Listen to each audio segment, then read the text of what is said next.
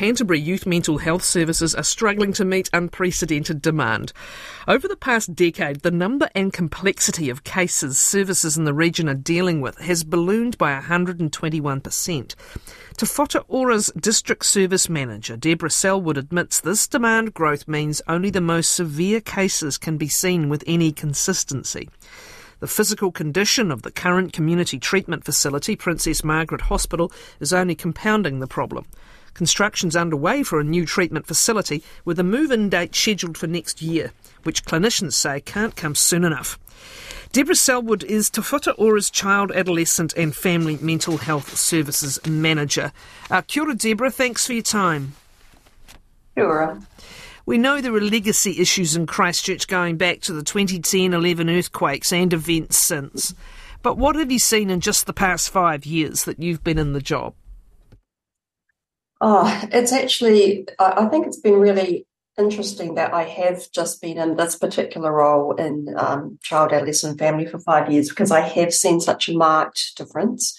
So when I came in, we were able to see a broader range of people, some of the sort of more moderate problems, but we've just at a point where the demand has increased so much that we've really had to target the people that need us the most, that need a specialist service. We're lucky that we have the support of some very good NGOs within Christchurch, and so we are partnering with them a lot, but the challenge is monumental for us. Can you explain by what you mean by the most severe cases, that these are the ones that can be seen with any consistency?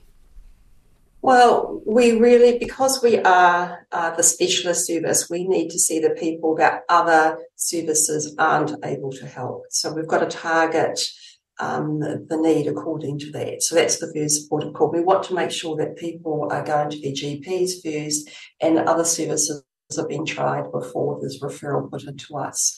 And so that's how we operate, and it operates well. We have good relationships with primary care and NGOs.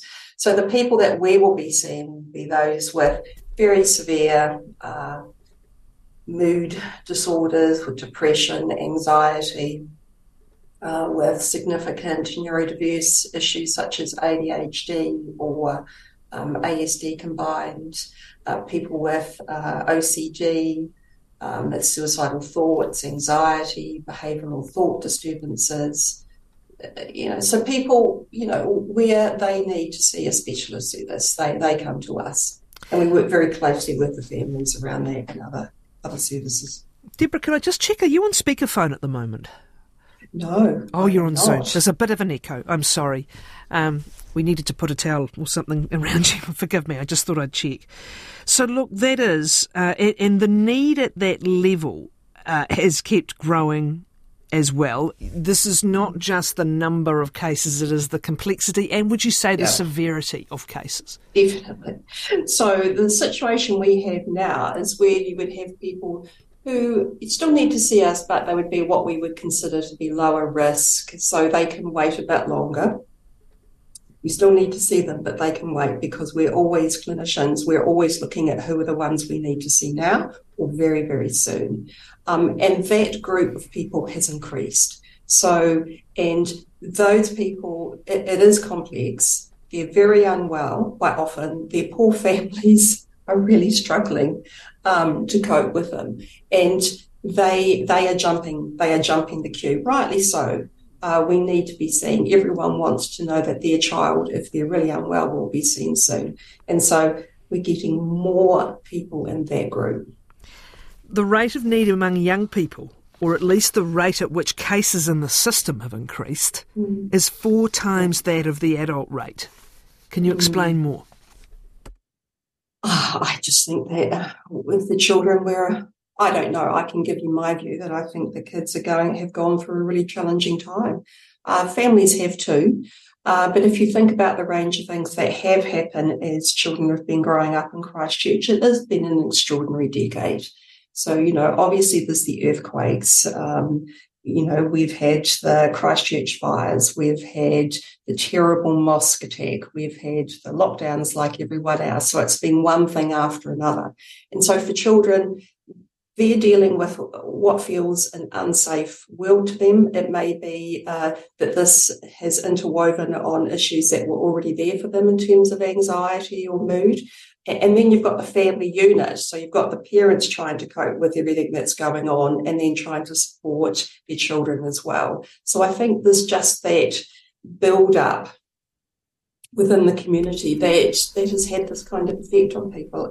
We know internationally and across New Zealand that child and adolescent mental health is it has increased, but there's no doubt in Christchurch we are seeing a burden of stress and ill health with our children and young people.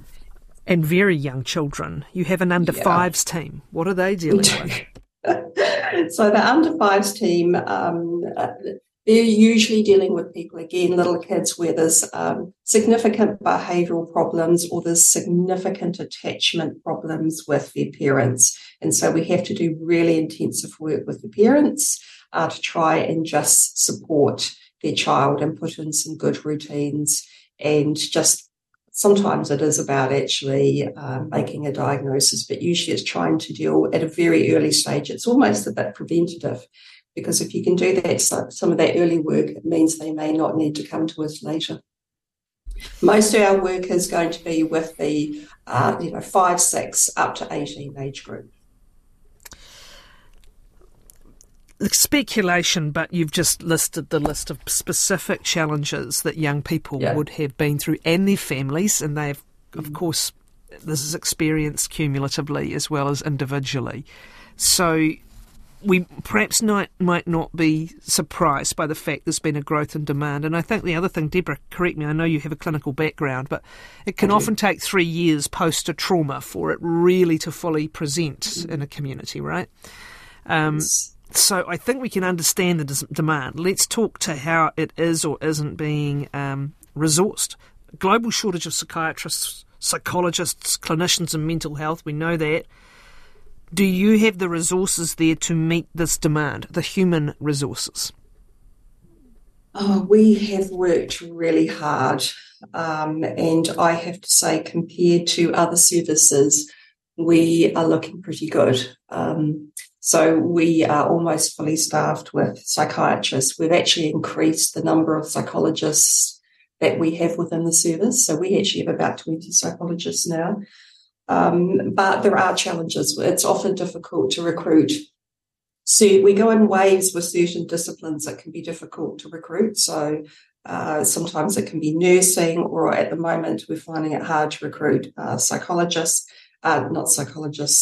workers. It just varies. But the thing that we have really focused on, in order to see children, you need staff. So we have 2 large areas of focus. One is actually doing the best we can and continually thinking about how we can change things to actually be more efficient and targeted. But the other thing is the staff. So you need to support the staff and you need to value them. And when they are working with a much more acute caseload these days, that is really important. So if you don't support your staff, you're not going to have them, and then you aren't able to treat kids and young people.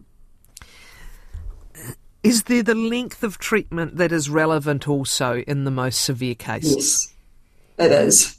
We just can't, we can't say, oh, you can have a few sessions and then off you go. So that slows us down, because you've got that, really high-end, complex situation going on. It often can take a while to really work through the diagnosis, depending on how the person's presenting. That is not fast work. And we are often involving a number of clinical staff within a child's treatment. So you'll have a psychiatrist, you may have a psychologist involved there as well, you may have a nurse or a social worker or an OT. There'll often be a group of people working on someone's treatment. It isn't an in and out situation. You've got to really make sure that you can do your best by that person, that young person in front of you. And we spend a lot of time on our training and the support we put into staff to help them be able to do that. It's a high stress situation. There's another matter to address, though, and if it is the most severe, that are seen with consistency, what is happening to the others, and is there a risk of deterioration if treatment of that slightly less urgent category is delayed? Well, we have put in all sorts of systems so that we make sure we check in on people who are waiting to be seen by us. So we do multiple triage of people just to make sure that we're comfortable with where things are sitting. And so it may be we have clinicians that will phone up and just check in with people who are waiting. And it may be that we decide actually we need to see that person sooner. We've got a nice little initiative that we're trying at the moment with a couple of NGOs, Pathways in Yellow Brick Road, where for people who are waiting to be seen by us, they're doing some little pieces of work with them as well, working with the family, and then doing some work with the individual, the young person or child, and then linking them with us. So we're trying different initiatives like that. But we are, if ever anyone is concerned about their child, a parent or a caregiver, they can ring us. So it's a two-way thing. Don't wait for us to ring you. We will ring you, but you can ring us as well. What about the physical situation of the buildings here that we were talking about? Yes. You pick up. Princess Margaret, discuss. Well, it's a old 1950s adult rehabilitation unit, and it's on a site that the front of the site now is empty, and it's not where you would be wanting to treat children or young people. We're treating them there. We're doing a great job, I believe. I have a lot of faith in our staff, but it's not what you want. And it means that we need to, at times, take longer to make people feel comfortable when they come, because they sort of get here and think, oh, my God, is this it? So it does mean that we need to take a bit longer at those sort of early stages of getting to know someone, because they're not always feeling that comfortable. Some of the youth mental health services have already moved to an upgraded facility, I understand, but the community teams are still at Princess Margaret. Okay. Yes. Yeah. We have a regional inpatient unit that has just moved over to the Hillmorton site. And that's an absolutely stunning unit. I could rhapsodise for quite some time over that. It's been brilliant. What about outpatients then, or community facilities? What is the plan for them? So it's been an absolute joy, I have to say, to be working with the Maya campaign. We're so used to just getting on with things in mental health because you have to. But we partnered with Maya probably about 2 years ago now, and they have the Better Space campaign. And we've just had this group of people who haven't needed to, but have said, we want to support children and young people in Canterbury, and we want to fundraise money for you. It's hard to convey how extraordinary that is for us. And so they've been fundraising money for us up to $6 million towards a new community mental health space for us. And we're looking to move there next year, and that's just going to be absolutely extraordinary. So is there a site identified?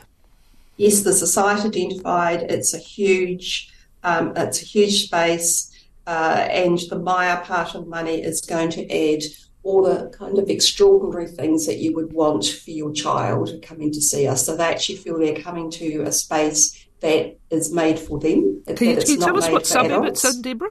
Just to help people visualise. It's in the Hillmorton suburb. Right. But it's actually not on the Hillmorton hospital site. Okay. But it's relatively close. All right. And are they at a point in their fundraising where they can raise enough to get you in there next year, or what? Yes. Yeah, there's only $1 million to go.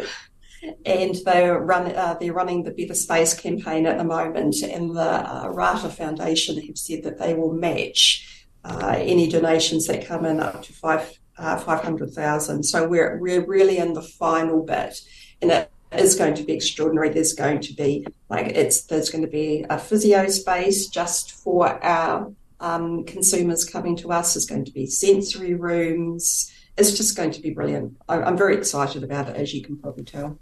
Deborah, thank you. We may come back and talk to you at the time. Thank you, Deborah Selwood, who is Te Whatu Ora's Child, Adolescent and Family Mental Health Service Manager.